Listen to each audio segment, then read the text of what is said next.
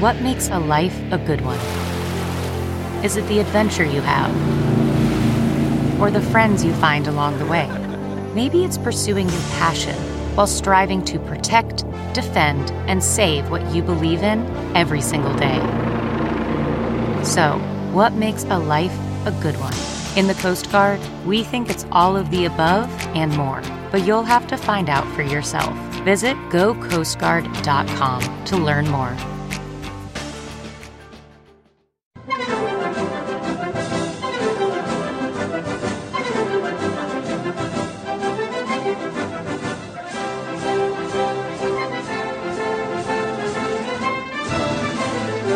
Hello, ladies, and hello, gentlemen. This is the Victor Davis Hanson Show. The star namesake, Victor Davis Hanson, is the Martin and Ely Anderson Senior Fellow at the Hoover Institution and the Wayne and Marcia Buskey Distinguished Fellow in History at Hillsdale College. Victor's official home on the World Wide Webs is victorhanson.com, and we're going to talk about that a little later and why you should be subscribing to that. We've got, as we always do, a lot of topics. I hope we can get to most of them, Victor. I think the first one worth talking about this morning, I'm sure our listeners want to hear your views on this, is Kevin McCarthy. Will he become Speaker of the House?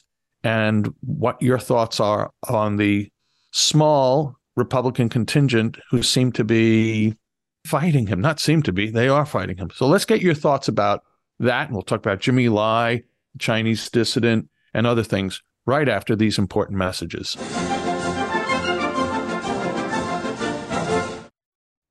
Can't pay the IRS? Haven't filed in a while? Receiving threatening letters? Yeah, it's about to get worse. The IRS is hiring an army of agents targeting hardworking Americans like you. You need warriors on your side. You need Tax Network USA. Tax Network USA has brilliant strategies to solve your IRS problems quickly and in your favor. For instance, they've discovered a limited-time special offer that the IRS is willing to waive $1 billion in penalties. Find out if you qualify before it's too late. Never call the IRS alone. Let Tax Network USA attorneys handle it. They have preferred direct lines to the IRS. They know which agents to work with and which to avoid. They've resolved over $1 billion in tax debts and offer a best-in-class guarantee. Schedule your free consultation now. Call 1-800-245-6000.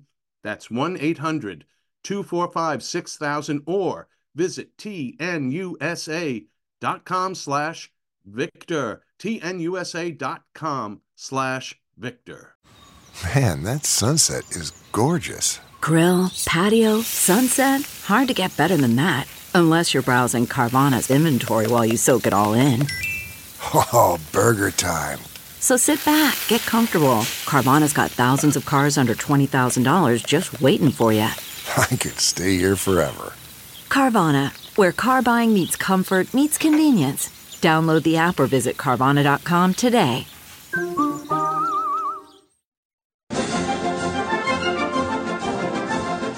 We're back with the Victor Davis Hanson Show. Victor, Kevin McCarthy, who you know well, I know he represents the district adjacent to you. So, I mean, you actually know him somewhat well. Speaker presumptive, but maybe not. There are 5 Republican congressmen. Here are the names: Ralph Norman of South Carolina, Matt Gaetz of Florida, Andy Biggs of Arizona, Bob Good of Virginia, and Matt Rosendale of Montana. By the way, there may be another one in the wings. I don't know, but it's my understanding. There are 5 congressmen who are saying they do not want Kevin McCarthy to be the Speaker of the House. That seems to be close to it was such a close, the numbers between Democrats and Republicans are so tight that could be the margin of victory. I've seen Mark Levin go after this cabal as a bunch of losers or weirdos or whatever. He's gone whole hog after them, and maybe rightly so. Victor, what are your thoughts about this little contingent that want to kneecap Kevin McCarthy? Well, I mean, there's a couple of things. Kevin McCarthy's not Mitch McConnell, for number one. I mean, the criticism is not so much that he's a rhino, but that he doesn't have the skills necessary to be an effective speaker.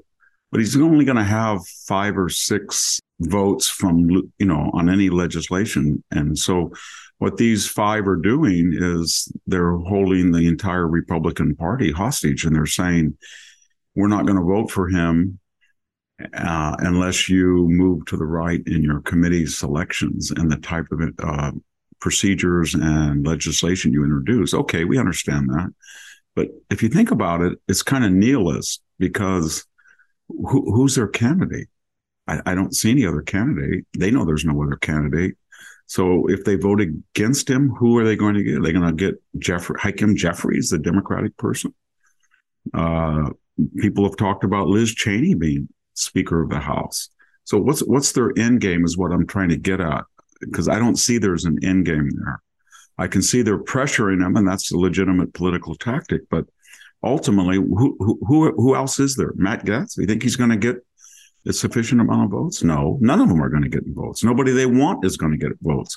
Nobody they want to get votes is going to stand up as an opponent. So it's entirely, I don't know what you would call it, performance art, showboating, virtue signaling. I don't know what it is, but it's a distraction to the extent that it reminds McCarthy that he's got a large conservative minority within the Republican House membership that wants him to stick to MAGA principles. It might be valuable, but at some point they got to get down to business. This is a distraction. By the way, Victor, I'm springing this on you because I didn't send a link, but I just saw a piece. Gosh, I don't know, maybe Byron York wrote it. Yeah. Anyway, it's about no, it wasn't Byron. Someone else. It was about earmarks, though. There was a vote in the caucus. Yeah. And I, if you don't mind, here springing, I've always felt that earmarks are this. Okay, they're small, right? It's this $1 million for this traffic corner here in this town, etc. Just bringing back home the money that was sent there. But to me, the $1 million is a bribe for much greater onus on taxpayers and future generations. I personally, people don't care about my views. I strongly oppose earmarks. What are your thoughts about that? Earmarks are like nuclear proliferation, that once somebody starts to do it, then the other candidate who was against them or his principal says, you know what, I'm going to be primaried, or in 2 years I'm in the general election. Somebody's going to say that I didn't bring home the bacon to my district. So therefore, even though I don't support them, I'm going to get some type of earmark or federal slush fund money. That's what it is. That's the whole logic. And it's designed to, let's face it, it's designed to get incumbents, which are about 90% of all House races, the incumbent wins. It's designed to perpetuate the incumbency of the House. And they got rid of it at one time, and then they brought it back. They're starting to bring it back, and it's a mistake. There's something wrong with this whole class. I mean, what kind of system is there in the House that allows somebody like Nancy Pelosi to become a multi-100, 200 millionaire person when she has no outside income, supposedly, other than her real estate husband, whose whole career is predicated on being one step ahead of the pack when it comes to where federal allotments and federal funding and federal acquisitions and real estate deals involving the federal government are there, or when there's legislation pending before Pelosi and nobody knows what it is except her husband, and then he reacts accordingly with his investment portfolio. So the whole thing is corrupt, and it always has been.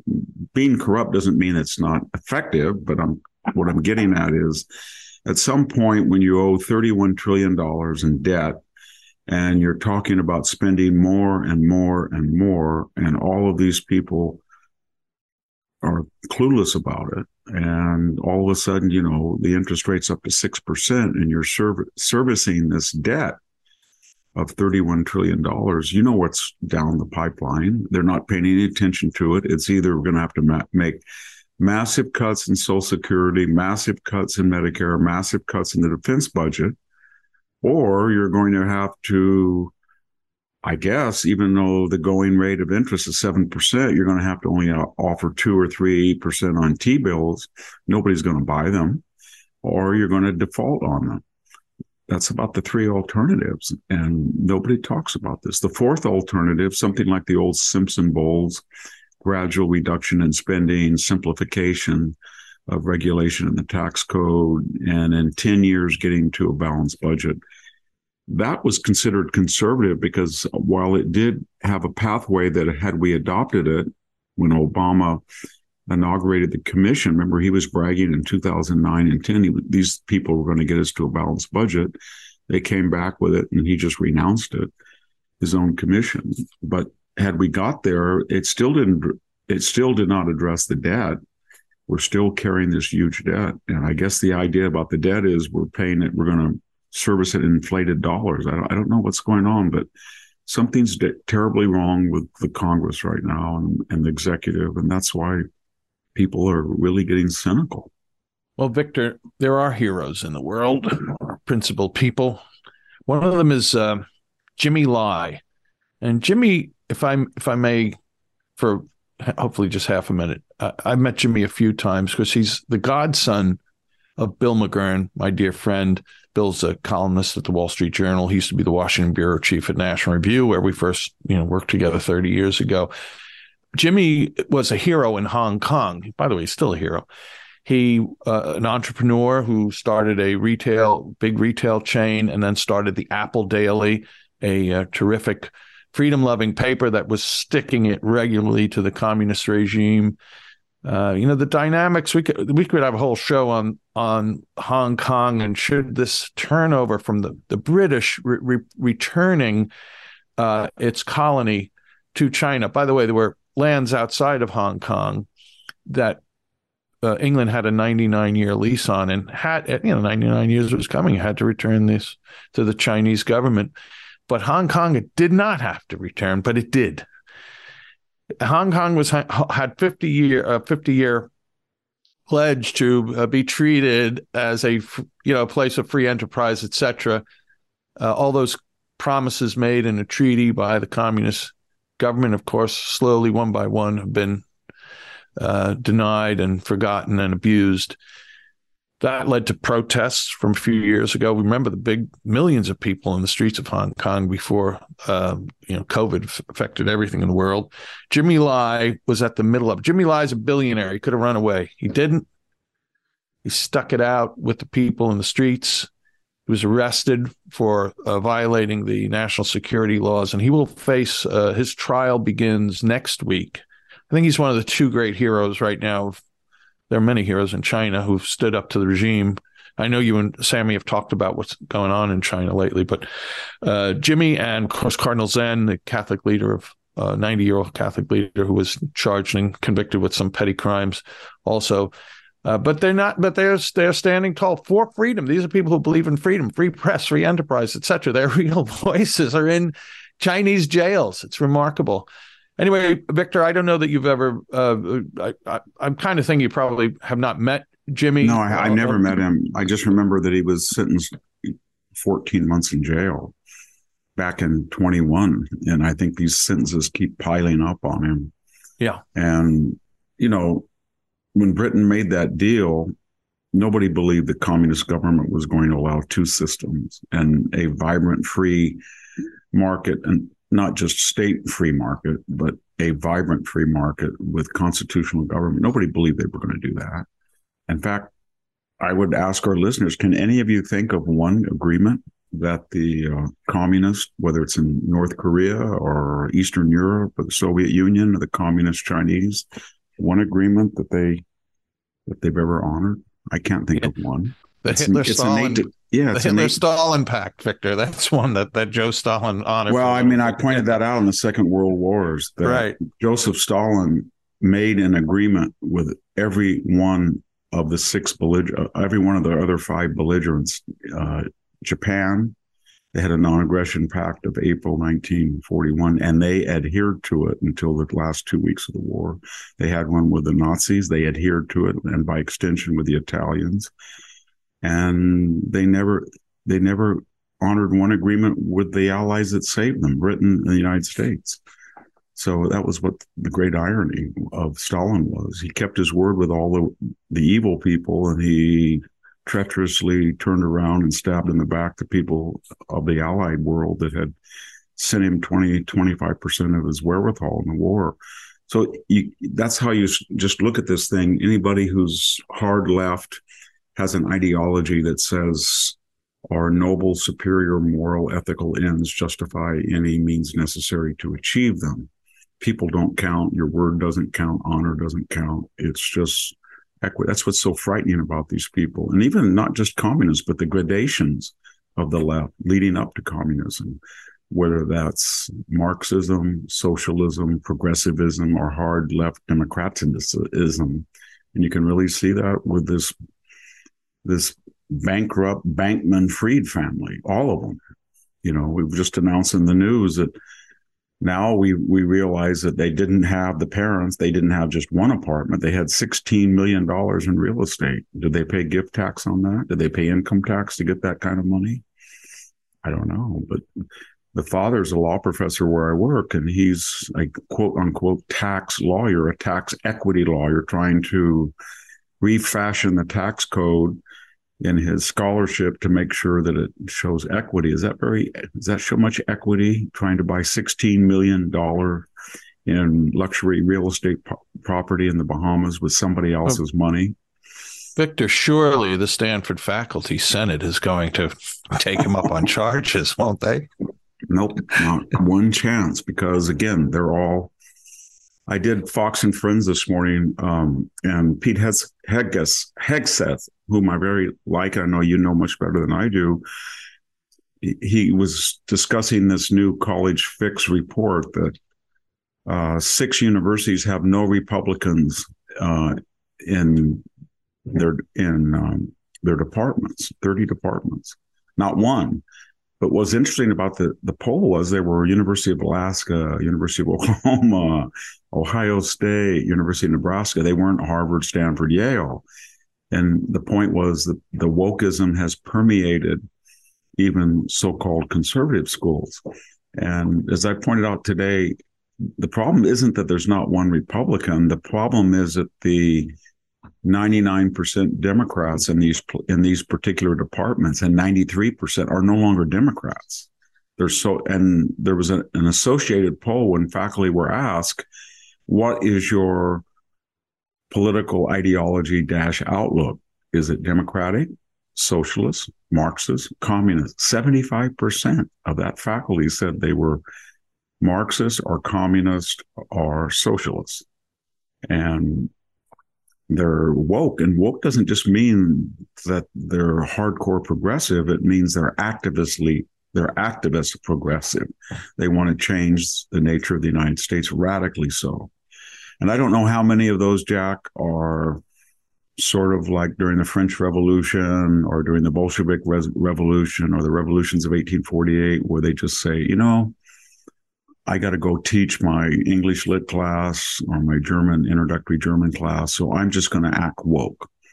And that's my indemnity insurance, so that if they ever come after me, if somebody ever accuses me of anything, they're going to say, well, he's one of the good guys. He's woke.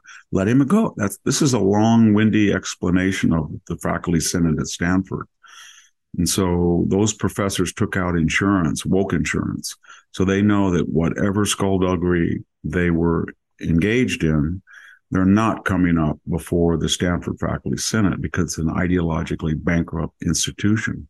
And they do know that if you're Scott Atlas or you're Neil Ferguson or myself and you didn't take out woke insurance, then they're going to go after you for nothing.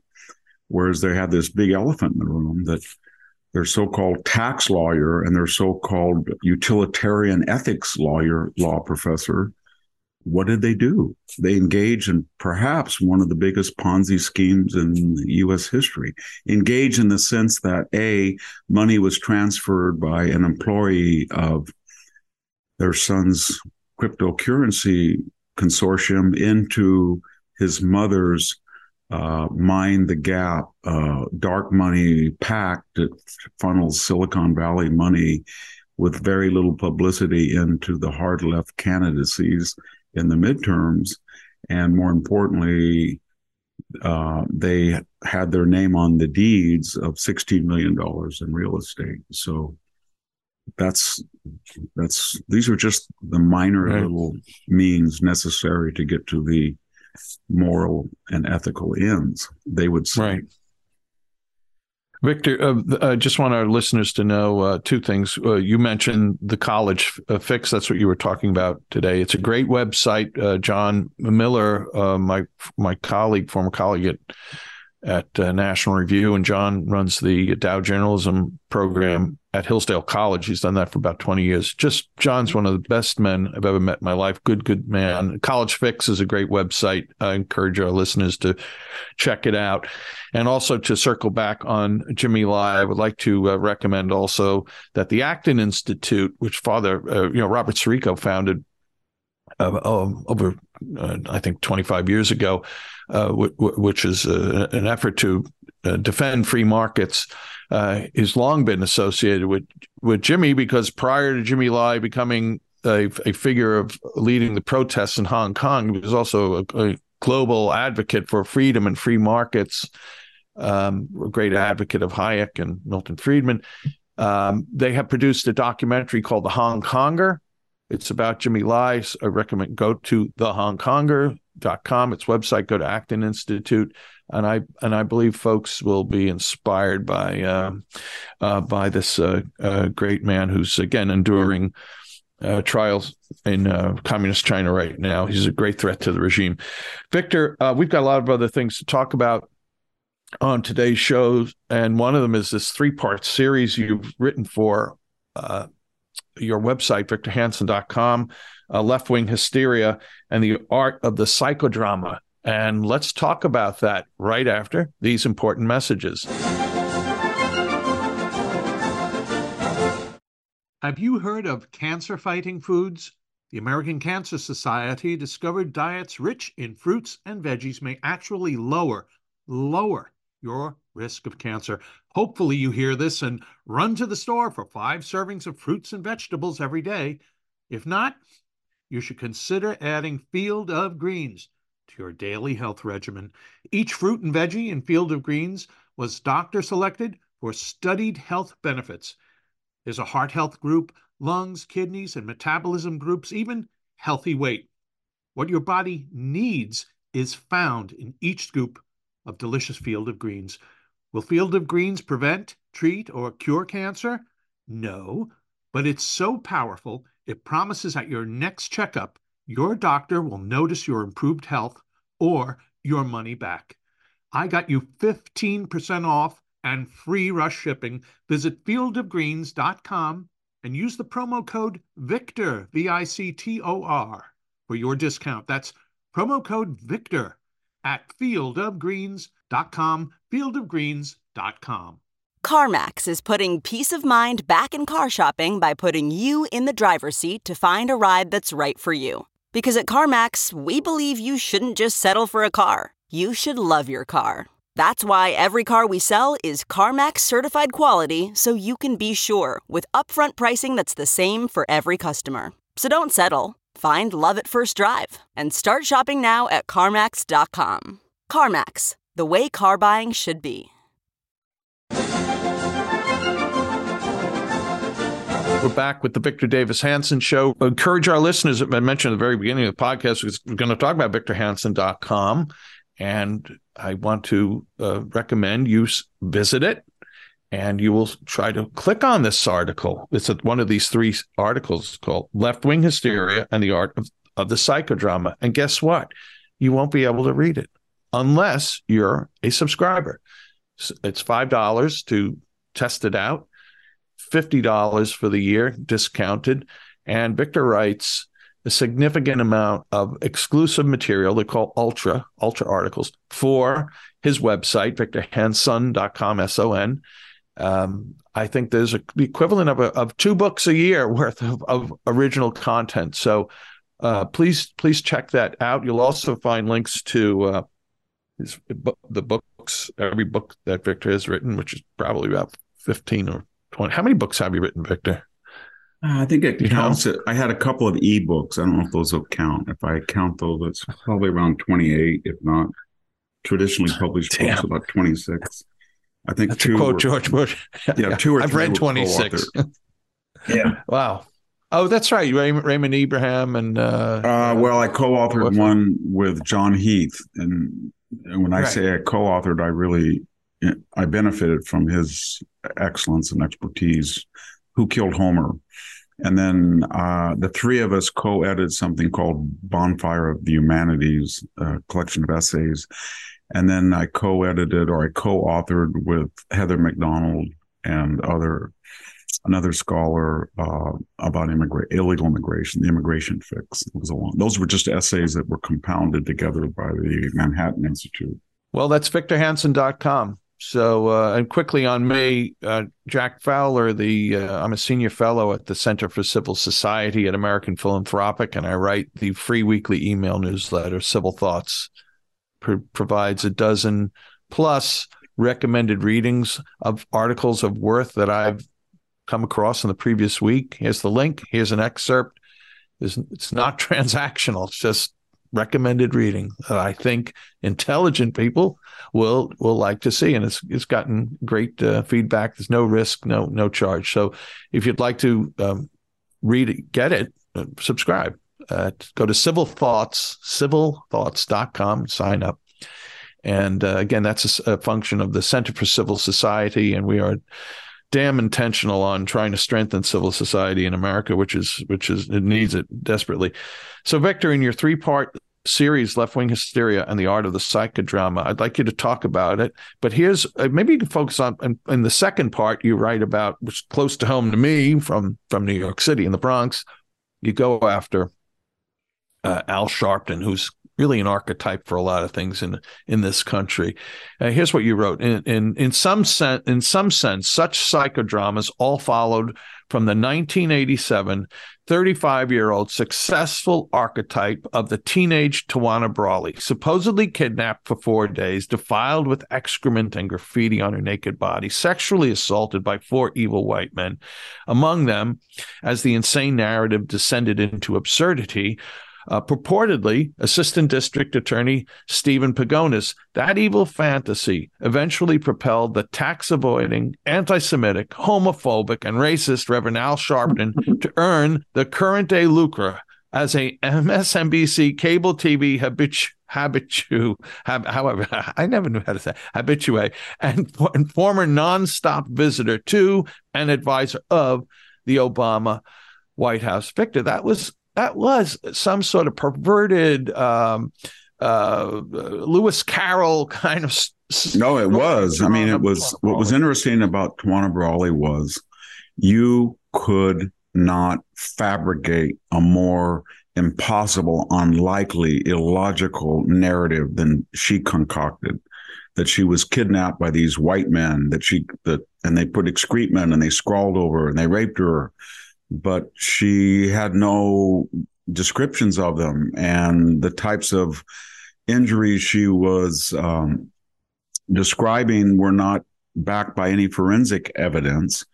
And then as the psychodrama occurred and kept, escalating, instead of apologizing and downsizing it to, well, maybe I was raped, they started to get crazy. It was like the Salem witch trials. And this assistant district attorney, Steve Pagonis, hadn't done anything. The only good thing about it was he sued for libel and won. But as of now, I think she's only paid 1%. She never paid him the 150, probably up to 500,000 now, but she never paid him. And Al Sharpton never really apologized. In fact, at one point, right during the middle of the Obama administration, this is very relevant to our listeners because we're coming off a week when Donald Trump stupidly had dinner, whether it was an ambush or not, doesn't matter, with this Fuentes character and Kanye West. And I don't know if Milo was there either, but the point I'm making is that Nick Fuentes is an abject anti-Semite. And people roundly criticize Donald Trump, even though he's not an anti-Semite, because we know that he's the most pro-Israeli president in the history of the country. And his son-in-law is Jewish and was a principal advisor. His daughter is a Jewish convert. His grandchildren are Jewish. But nevertheless, that was a legitimate criticism of him not to have dinner with a person who's a two of them that have said things that you could interpret as admirable about. They admired Adolf Hitler. Okay, go back to Obama. And Al Sharpton would not apologize during the Obama administration. He said, I have nothing to apologize for. Nothing. I didn't know she was lying, meaning I don't care whether she was lying or not. I was going to use that to propel my career from a rotund former road manager for singers and a phony preacher into a national Martin Luther King figure, he thought. And he almost pulled it off because he smoozed and kissed up to Barack Obama. So here's what I'm getting at. So Barack Obama, one of the most frequent visitors to the White House, not one dinner, was a person who was abjectly anti-Semite. He said, "Them Jews, tell them Jews in the yarmulke to come over here." Remember Freddie's Market and the people that died and the Jewish person who was killed? He was deliberately inciting violence against Jewish people. He said that the Greeks were homos. He lied about Egypt, that these were African Americans, and the Greeks were all homos. He did any impossible, crazy thing he embraced. He didn't apologize. And yet he was the most frequent visitor to the White House under Barack Obama, who never disowned him because he thought that Al Sharpton had street cred and would galvanize not 70%, 80%, but 96% of the black vote. So in swing states in the Philadelphia precincts, he would get 30,000 votes in a precinct to zero. And he did.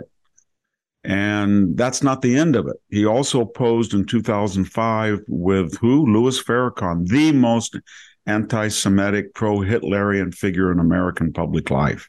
Right. And the only reason we didn't know that during that election of 2008 is because the photographer willingly suppressed that photo at the request of the Black Caucus during the campaign, during the election, and during the subsequent 8 years of the Obama reign. We're talking about Obama with a picture of Obama. Yes, with a smiling Barack Obama embracing a smiling Louis Farrakhan. Okay. And so nobody in the media said anything. So when I look at this reaction to Fuentes, and I'm happy that conservatives condemn that, but I don't believe this outrage by the media because they've never shown it before when Obama just embraced two of the most known anti-Semites in the United States.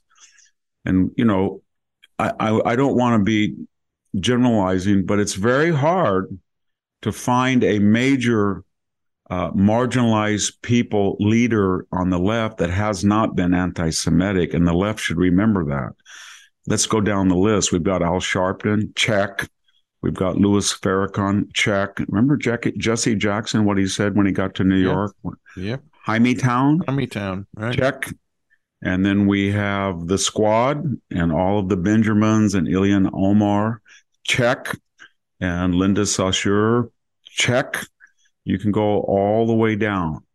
And so, by the way, Victor, I checked Joe Biden. I mean, somebody who wants to empower Iran, which wants to destroy Israel. I have a feeling that's kind of absolutely galactic. I mean, there is a small fringe that is reappearing on the right under Fuentes and these white supremacists. They're very small, but anti-Semitism is mainstreamed in the Democratic Party, and they know it because they feel.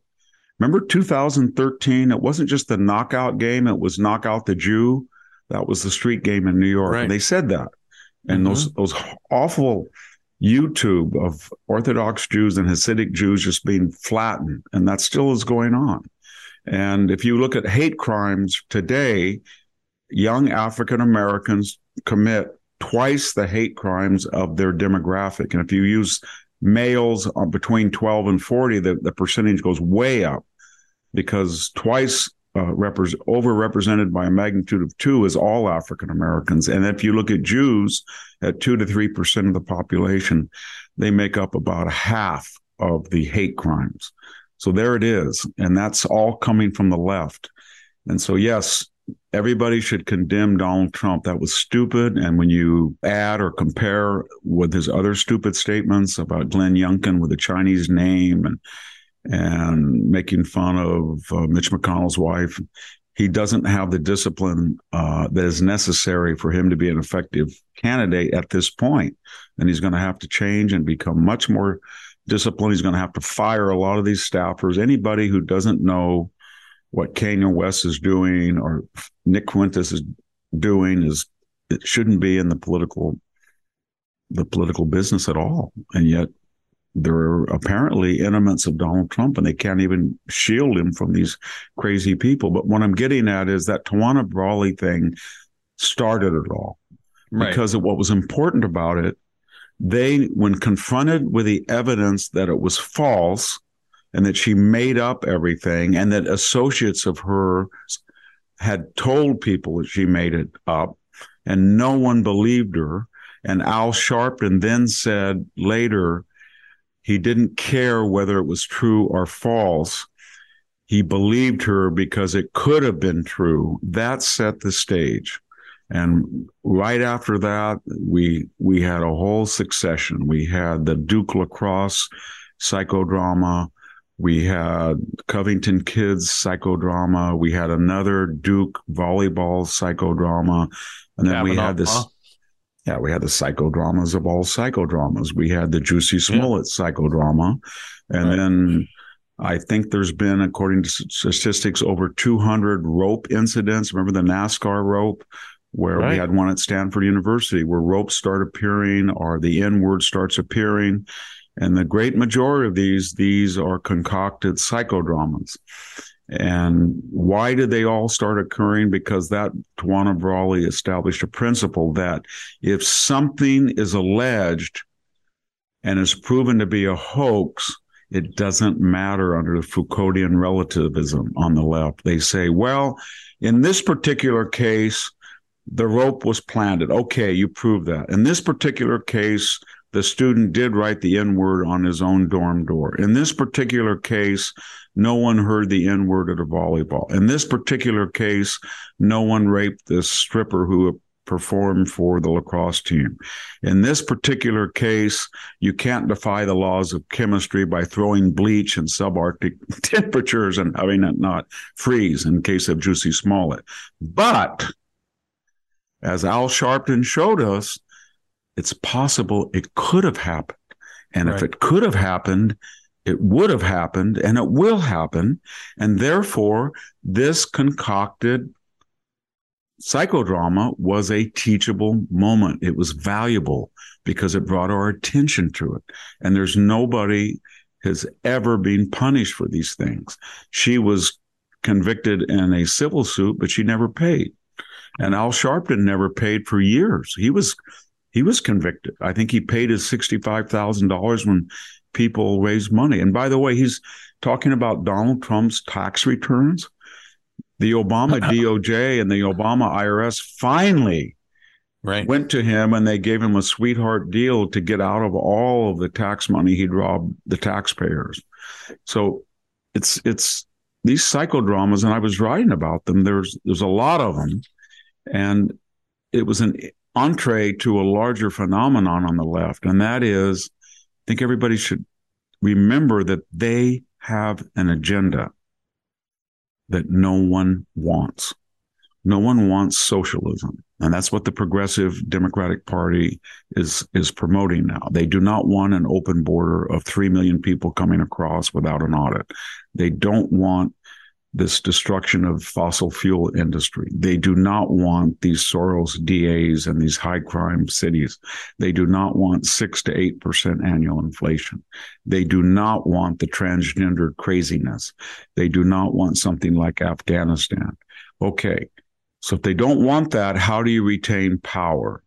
You have to have psychodramas. And we've had a lot of them. The 2008 meltdown, terrible.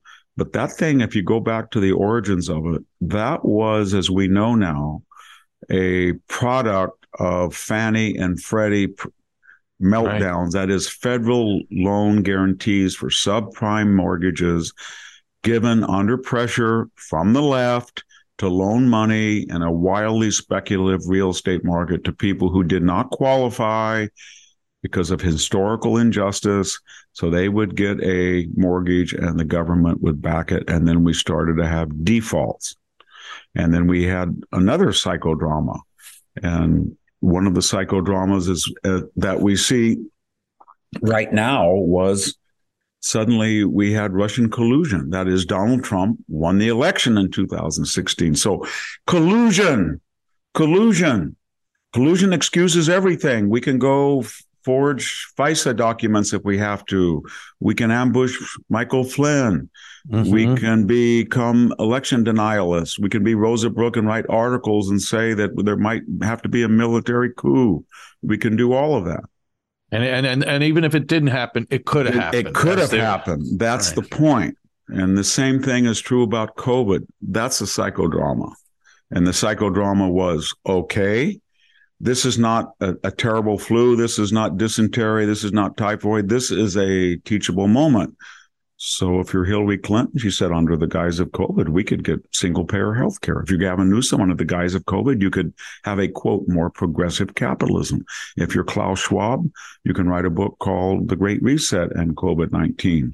Or you can be Anthony Fauci and recommend that all rental agreements should be suspended for an indefinite period. You don't have to pay your rent to your landlord. Who knows how he's going to collect it and survive or make improvements on the house.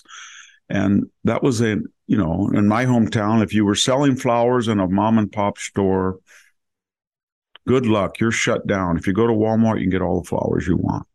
And that was a moment where the left really got a lot of power. And more importantly, they changed voting laws in a way that will never go back. It's now not 30% mail-in early, 70 election day. It's 70 early voting, 70% mail-in voting. And they manipulated that system under the guise of the COVID crisis. And then, of course, you had January 6th. And we know, a guy with cow horns and paint and a bunch of buffoons that go in and trash the Capitol should all be punished. But the idea that they were armed insurrectionists, not true. There was nobody inside the Capitol with a firearm. The idea they had ties that were going to kidnap people, no, that was from the security police that was left there, the Capitol Police. No, Ashley Babbitt did not attack anybody. She was unarmed and shot entering a window, probably a serious misdemeanor or minor felony. And yes, the officer's identity was hidden. And yes, according to Mr. Rosenberg at the New York Times, there were plenty of FBI. He's a very left-wing journalist, so he got caught on an Operation Veritas ambush interview, and he said there was many, many, many informants, none of which Christopher Wray under oath would tell us anything about. And yes, Officer Sicknick was not killed violently by a Trump MAGA person. And yes, the House under the Pelosi leadership did not release communications between her office and the security police. And yes, following the January 6th psychodrama, they militarized the Capitol, and we hadn't seen that since Jubal Early approached it during the 1864 raid on Washington. 30,000 troops, barbed wire, and all of a sudden, insurrection, democracy dies if you don't vote for Biden. And so that's how they operate. Every time there's a natural or a concocted disaster, it becomes a chance to aggrandizement of power, and you don't talk about the message. You don't talk about, did anybody in this election ever talk about on the left, this border policy is in everybody's interest. Inflation is a good thing. It spreads the wealth around. We don't want to have cheap fossil fuels. We want to go back to the Stephen Chu, $8 a gallon European level gasoline, and we're on our way to it. And Afghanistan was a really good thing, and we're proud of it. They don't do that. Right. Instead, they say, these people are insurrectionists. They say every person in America is going to die in a back alley that wants an abortion. It's death against women. And then there's the positive, the different type of psychodramas. And I had a whole section on these typologies. And that is right before the election, There's always the October surprise. Right. And that can be what? Amnesty for marijuana convictions. It can be amnesty for student loans. It can be draining the Strategic Petroleum Reserve. And we, in our infinite folly, say, oh, nobody's going to fall for that. And they do. It can be Roe versus Wade, demagoguing that. And then there's the November surprise after the election. Who would have known, Jack, that after the election, the left was going to appoint a special counsel to investigate Donald Trump? Who would have known after the election the FBI would leak that there were not nuclear secrets and codes at Mar-a-Lago? Who would have known that? No one would have known that. Yeah, Joe Biden didn't know it. They didn't know that at the White House. So. No. So that's how they gained power, and it's a playbook that the Maoists did in 47, 48. It's what the Bolsheviks did in 1917. It's what the Robespierre brothers did in 1792, 93. Because nobody wants that agenda. Before we go on to our last topic, you mentioned Foucauldian relativism. Did I get that right? And what is Michel Foucault? Yeah, and he was very influential French philosopher, mostly came to prominence in the 1980s with Lacan and Derrida, and they were the rage of something called postmodernism or post-structuralism. He wrote a seminal quote unquote work on the penal system, that the law was constructed and did not reflect human nature, in the sense that a crime can't be defined as a crime against civilization or against human nature, but it's a construct that the wealthy do. It's a father. Everybody says, it's Herbert Marcuse, but it's actually, I think, not just the Frankfurt School, but the French postmodernists that really accelerated this wokeism in the 80s. I was teaching as a visiting professor Stanford Classics Department, 1991 and 92, and this behavioral sciences in 92 and 93, and you could really see it. But that was during the Saul Bellow, Bennett. Right. Book of Virtues. Yes. It was that fight, that culture war that everybody was engaged in the 90s. Jesse Jackson went to Stanford. Hey, hey, ho, ho, Western Civ has got to go. That was the first world war of wokeism. And then there was a pause. That's a great. And then we had the World War II. And wokeism, we thought we had beaten wokeism back. No, wokeism had made substantial gains, then called an armistice during the Reagan and George H.W. Bush years. And then, of course, it came back after George Floyd and renewed fury. But the first assault was the importation of French postmodernists. So all of a sudden you started to see in every field in the university, who is to say that's the truth? Right. My truth, I have a truth, and my truth is just as important as your truth. Your truth is the truth of status quo Orthodox American society, but it's really not. It's really the truth of your white, male, Christian, heterosexual, racist, biased, and I'm not going to accept your truth. There was even things like, postmodern architecture. Who's to say that a right angle is more stable than a 30-degree or 45-degree angle? Who is to say 2 + 2 = 4? Right. There was no natural truth, and so that was the basis that, in this therapeutic society that we see today, that people say these ridiculous things. Well, my truth.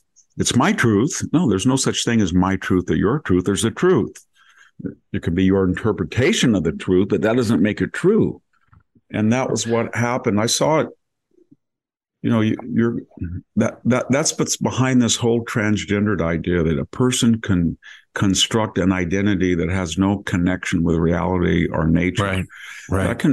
When you look at Foucauldianism and what Michel Foucault did, it's a natural trajectory to a biological man who says, I am transitioning and now I am a woman and you have to accept me as a woman. And I even have tampons. And you know what? There's going to have to be a tampon dispensary in male bathrooms. Right. And everybody says, well, then would you please explain to me how a man with testicles and a penis with no ovaries, no womb, menstruates? And they can't. And so but you're by asking the question, it shows that your problem in that you yes, I'm a classical empiricist. I think I'm a classical empiricist, but I'm not. I'm not really an inductive, disinterested thinker. When I just said that, that reveals my heterosexual, white, male, imperialist, colonialist prejudices. That's how, and that's, you can see what it is, this nihilism. And look how it's permeated the entire society. So as we speak, if you're going to apply to Harvard or Yale, you're not going to have an ACT or SAT, because that's a framework of assessment that was constructed by fill in the blanks, white, male, privileged, wealthy, It has nothing to do with actual knowledge. Who's to say that knowledge should be privileged over this knowledge? Who's to say that there's such a thing as grammar or syntax? Why do you say you can't say, hey, ain't, folks, instead of people, and do not, does not? So there is no such thing as grammar. There's no such thing as syntax, and history is the same thing. Right. And then we saw it during 9/11. One man's terrorist is another man's freedom fighter.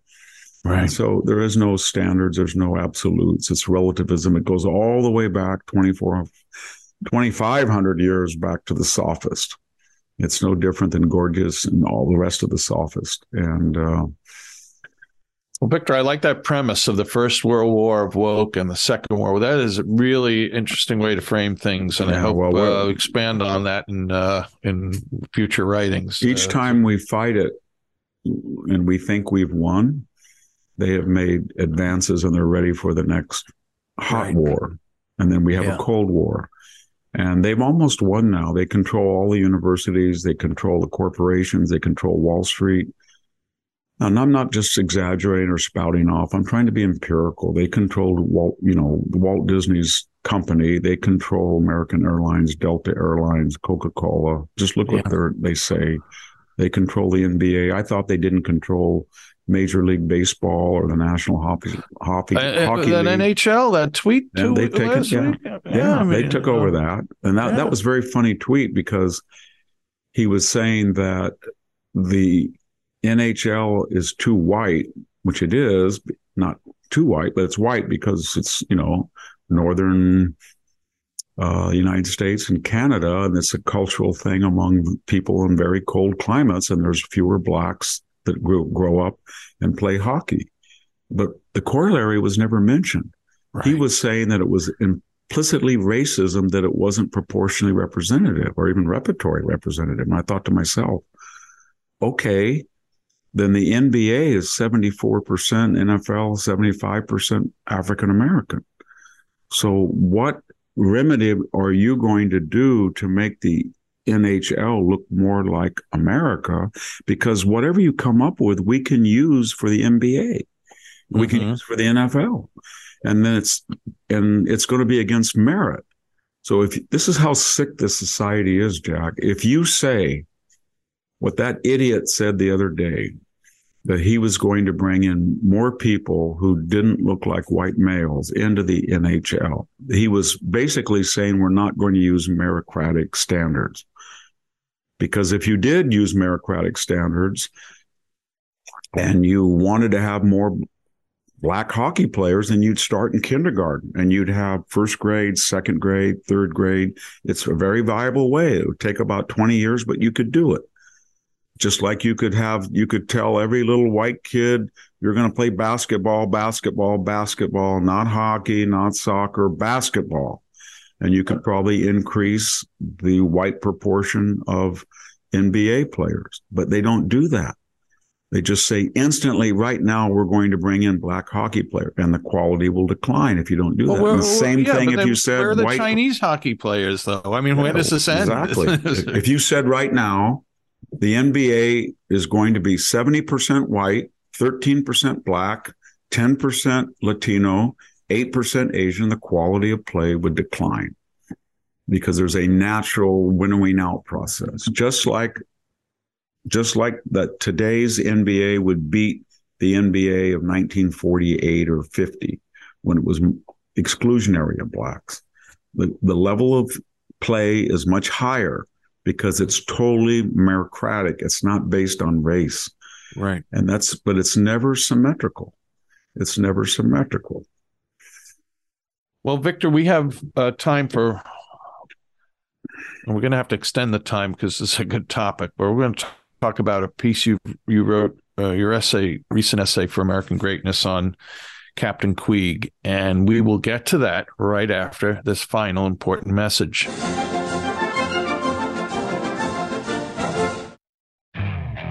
Okay, picture this. It's Friday afternoon when a thought hits you. I can spend another weekend doing the same old whatever, or I can hop into my all-new Hyundai Santa Fe and hit the road. With available H-Track all-wheel drive and 3-row seating, my whole family can head deep into the wild. Conquer the weekend in the all-new Hyundai Santa Fe.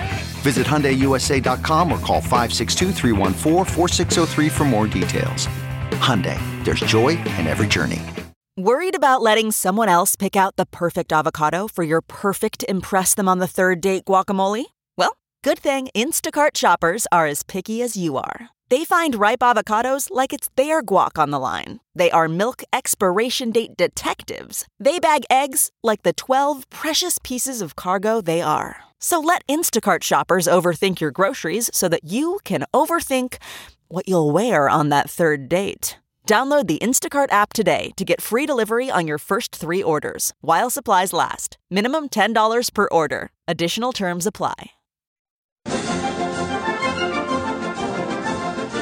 We're back with the Victor Davis Hanson Show. We're recording on Saturday, December 3rd, and this podcast is being aired on justthenews.com and other platforms on December 6th, the feast day of St. Nicholas.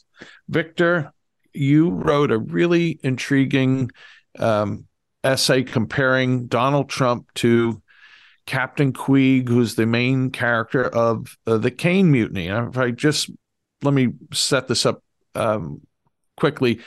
You've made other fictional comparisons to Donald Trump that I think have been, pretty important, give a pretty important perspective.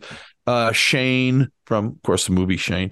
And then Ethan Edwards, who was the John Wayne's character in The Searchers. And here now you've talked about Trump as Captain Queeg, who, for folks who have seen the movie The Caine Mutiny, is the captain of the ship who's very troubled, who faces an insurrection, and there's a naval trial, and Queeg is kind of broken by this whole process in the end. And at first reading your piece, I'm thinking, this is not, Victor, what are you doing here? This ain't the greatest comparison. I mean, there's contributory negligence on Queeg's behalf for his own fate. But then you make the point as you continue reading your, I think, exceptional piece. You're writing about the book, The Caine Mutiny, which is quite different than the movie. The movie is a terrific movie. I don't think anyone can question it. But that was the best role that Jose Ferrer ever had. It was brilliant as Barney Greenfield. Yeah, he was. Even though he won an Oscar for Cyrano a couple of years earlier. But so, Victor, I went out and bought the book. I haven't started reading it yet, but for those of us, and I assume most people who are listening, have probably seen The Caine Mutiny. Would you dispel us of what prejudices we might have about Captain Queeg, who's really differently portrayed in the book, and how that compares to Donald Trump? Well, to make sense of the Trump phenomenon, I've tried to use different, at various times, reference. One was Sophoclean tragedy, and we have 7 surviving plays of the playwright Sophocles. Everybody knows the Oedipus Rex, but there's also the Antigone. Probably people know almost as much, but there's other great plays like the Philoctetes and Ajax, and it's all about an old style Athenian or Greek that no longer has a place in a modern democratic society, but they have certain admirable absolutes of loyalty, persistence, heroism. But when they pursue those to the nth degree, they cause chaos. And so they're only good for particular moments. And that is also reflected in the genre of the Western. We've talked about this before, but the Magnificent Seven, High Noon, Shane, The Searchers, Man Who Shot Liberty Valance, they all, especially the John Fords, but also George Stevens as Shane, they pick up that theme that when there is a paralysis in a community and the democratic ethos doesn't produce the old style individualist, go my own way disruptor, they bring him in from the outside. In the case of Shane, the cattle barons. In the case of the Magnificent Seven, Eli Wallach and the Bandidos. In the case of Man Who Shot Liberty Valance, Lee Marvin and these cutthroat cattle barons again. In the case of High Noon, these murderous 4 people are going to come back and kill townspeople or kill the sheriff or Grace Kelly, etc. And so then you get this particular person and he handles the problem, usually through violence. But the method that he handles the problem is antithetical to the civilizational pretenses of the community. So when he starts to solve the problem, the community says, at least we're safe now. And that was summed up in that great line at the end of the Magnificent Seven when the old man, he's talking to Yul Brynner and Steve McQueen. He says, you were like the wind. You blow in, the locusts are gone, then you blow out. And if they had more time, they would thank you. And he says, well, they'll be glad to see us go too. And the point is, we're done now, and we are antithetical to a stable, peaceful, ordered society. And they take off, just like Shane takes off, just like Ethan Edwards walks through the door at the end of The Searchers, just like Gary Cooper throws down his badge, doesn't want anything to do, and goes off in the buckboard, just like Antigone dies, just like Ajax commits suicide. So I was trying to, and that I think that explains a lot of the Trump phenomenon. But there was another reference, and everybody remembers the movie, The Caine Mutiny. And in that movie, which reflects part of the book, there's these kind of young, educated officers, and there's this old Navy Humphrey Bogart Queeg, and the guy is a neurotic, and he's paranoid, and he has to count, strawberries and ice cream, all this stuff. Okay. And they get kind of a cabal, and so they make fun of him. He does things that are kind of dangerous. He's not talented. I'm not saying he's Donald Trump in that aspect.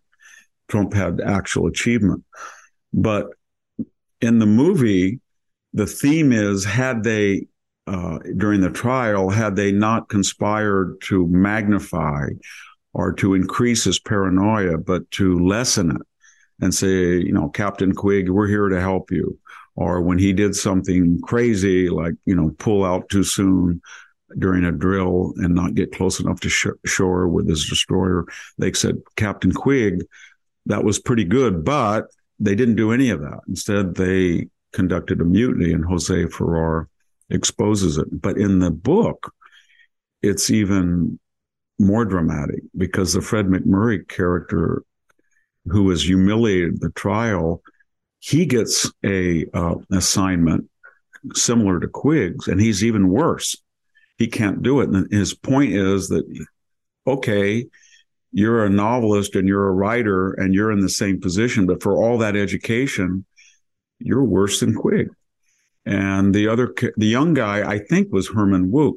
I had the fortune, he was in a club that I was in, and he died, I think, at 103. This was about 2016. He was probably about 100. And I walked up and gave a talk to this group, and he was there, and I talked to him, or maybe it was earlier, 2015, about the novel. And I was suggesting that maybe the young person in the movie, who's the Princeton graduate, was him. because he served on a minesweeper and I think a destroyer escort in World War II.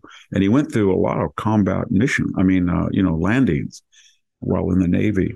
And he sort of, I think his answer was more that it was a composite character. But the whole theme, to finish this analogy, the whole theme is that Donald Trump may have been reckless, he may have been crude, but if you had not, when he came on the scene, if you had not ambushed Michael Flynn, there was no reason for there was no such thing as a real Logan Act. It was an ossified concept, and yet they framed him.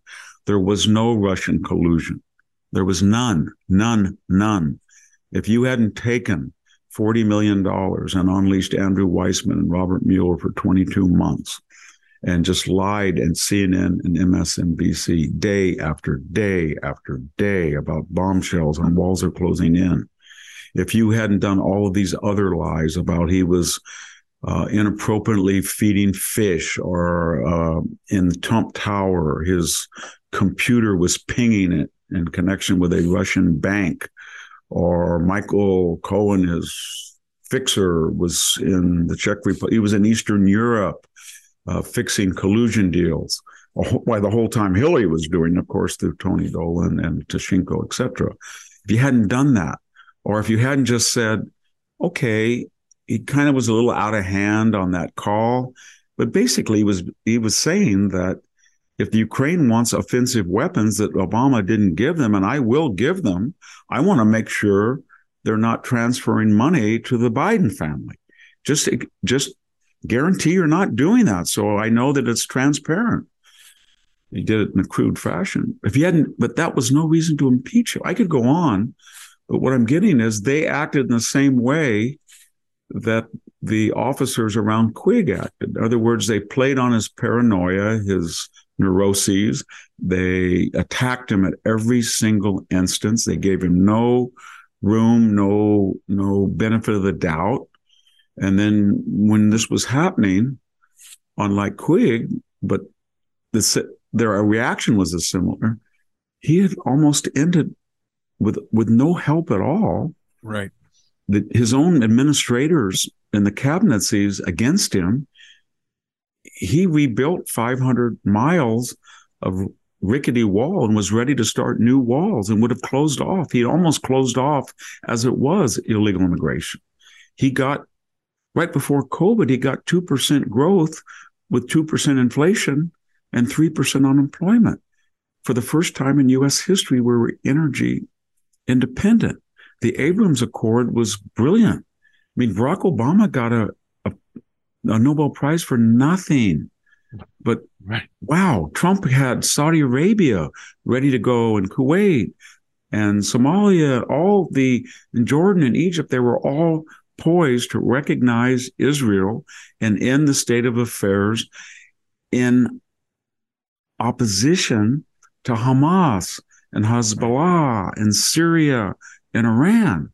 That was a brilliant thing. He got no credit at all. Instead, they only have peace in the Middle East, and they cried for years. And you can say that he was reckless on January. You could say that Donald Trump, they're out there protesting, and you're still denying the election.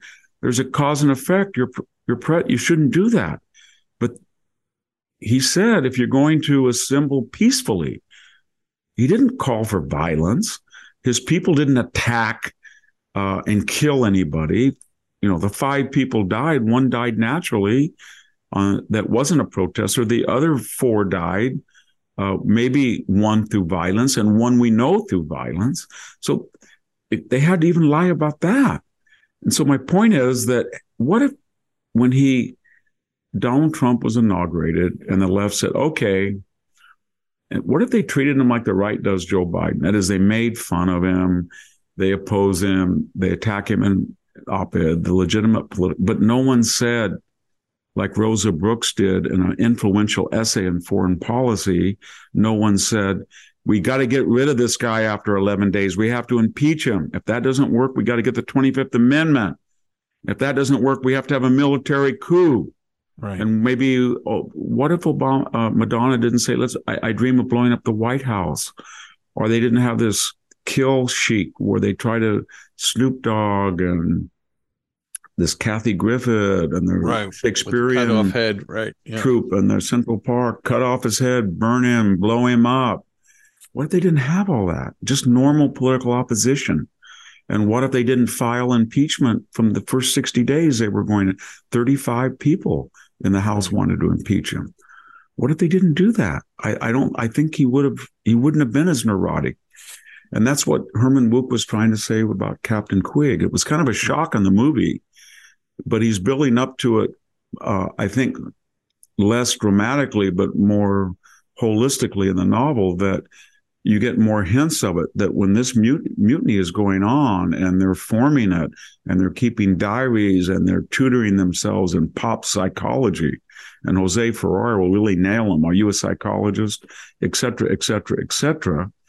What they're saying is you are deliberately neglecting your role as an officer in the U.S. Navy to support your captain, no matter how flawed he is.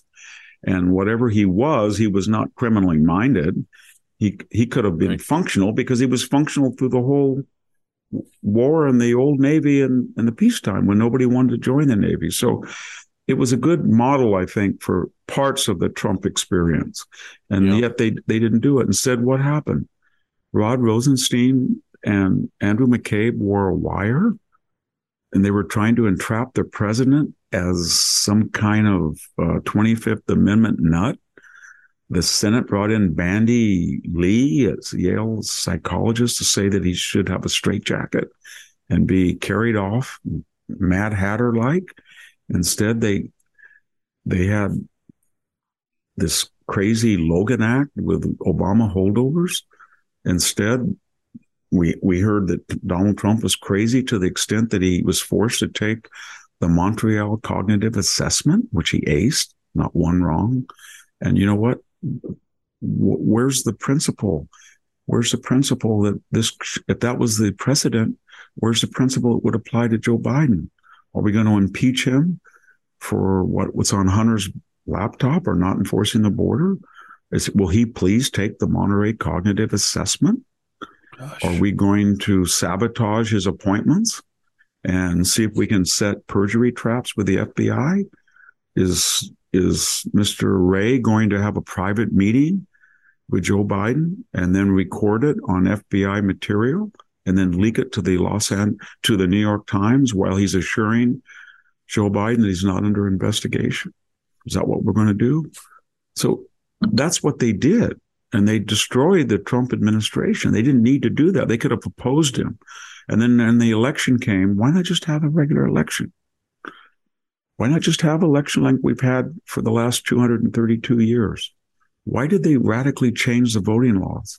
Why did Mark Zuckerberg have to give $419 million, as outlined in Molly Ball's Time essay, to warp the turnout in key pre-selected precincts? Why did they have to modulate the Antifa and BLM protest, according to her essay, to wax during the Trump years and then to wane right before the election when Joe Biden would probably, they thought, be elected, and after his election to cease them entirely? So that's what I was trying to point out. Yeah. And it's easy to say that Trump now is, he's doing things that are Trumpian. He has Kanye West and Fuentes, and he's saying to he's making fun of Mr. Youngkin, and he's making fun of all people, Ron DeSantis. But part of that neuroses and paranoia was the actual behavior. And by what, I'm not excusing Trump, but what I'm saying is if you applied all of that to Joe Biden, not just making fun of Joe Biden's dementia, but in concrete, real ways. If you had somebody right now said, I am anonymous, and lied and said, I am a high official in the Biden administration, and in this New York Times op-ed, I pledge to you people that Joe Biden is dangerous. He's non compos mentis, and my role will be to subvert and overturn every one of his executive actions. I will try to undermine him for the good of him. What would happen? I think they'd hunt him down and find him in 1 minute and arrest him. Right. He'd be vilified. on the MSNBC and CNN. Whereas if the shoe was on the other foot, he'd be getting a contract from those places. So that's what I tried to do in that piece. I think a lot of people misunderstood it in two ways. They said, well, Trump was successful and Captain Queeg was incompetent, but that was not the parallel I was trying to emphasize. Right. And I pointed that difference out. You made the difference, Victor. Why I would have been one of those people who you could say that about if I had only read the headline as opposed to reading the entire essay, which is available at American Greatness, where you write twice a week. And it's also on your website, victorhansen.com. So terrific piece, folks. And especially if you're a fan of the movie. I was looking up while you were talking. I thought maybe Turner Classic Movies might be showing this in the next few weeks by chance, but it's not. They usually show it like 3 or 4 times a year. I hardly recommend it. It's one of the best courtroom dramas because you don't really think that's going to happen when Queeg is destroyed by Jose Ferrer, who's just ruthless and points out his weaknesses, and the poor man collapses. And then for the first time, there had been hints earlier, but for the first time, you're very sympathetic to him. Right. And when they have that celebratory festivity afterwards, you don't really think he's going to come in here and say he was ashamed of what he had to do to Queeg and just trash all of them. Yeah, that was a very powerful scene. It's one of the best scenes in courtroom drama. Yeah. It reminds me of Jack Nicholson, A Few Good Men, when you think he's this nut and horrible person, and then he gives this great speech about you guys are all asleep while I'm down there, and you know what I mean? You need me because I'm right on the edge of the Cold War nuclear front down there in Guantanamo. And it's a brilliant speech. Well, Victor, I can't say we've gone over because you've been terrific, and the more you, the merrier. So, but we are out of time. Other than we'll perform our typical duties here of gratitude for our listeners. Numbers on this for people listening, this podcast continue to grow. Actually, the number of podcasts continue to grow. Victor had a really great interview with Scott Atlas last week. You'll find it at, again, justthenews.com or victorhansen.com or whatever platform you listen to. Find that. I listened this morning, a new discussion you had with your old colleague from the classicist, my friend Troy Senek, about Grover Cleveland. Really, really, really excellent listen. So 4 times a week, twice with me, twice with the great Sammy Wink, and now an extra one. It's Victor Monday through Friday. So what else? We've got some great a comment or two I'd like to read from folks who have left reviews 0 to 5 stars on Apple Podcasts. Still, again, many people, vast majority, 99% are leaving 5-star reviews. Thanks so much for that. Here's two people who left comments at Apple. I'd like to read these. One is from Safe Again, and who says, courageous interview. With much appreciation for the interview with Dr. Atlas that will help anyone involved with research, which is systematically being politically corrupted. I had followed his work and was appalled at what was happening to the ability to critically think. Wonderful political timeline descriptions viewed through history. Always learn new ideas. Check every day to hear his new thoughts. This is from Safe Again. Thank you, Safe Again. And then also from Cool as Shiz. Writes, titled, his comments, his or her, so thankful for a voice of reason. Mr. Hansen, always tune in to hear your crystal clear observations on the awful state of politics and society as a whole when you are on Fox. So I was delighted to find out you had a podcast where I can listen to you for a good hour straight without interruption. You are a breath of fresh air that is sorely needed, and I am amongst an ever-growing number that is immensely appreciative for it. Keep on doing what you do, sir. Cool as shiz. Thanks, Cool as shiz, for that. Thank you, Victor, for all the wisdom you shared today. Great to hear all these thoughts. And thank you, folks, for listening. We will be back. Excuse me there. We will be back soon with another episode of The Victor Davis Hanson Show. Thanks. Thank you very much, everybody.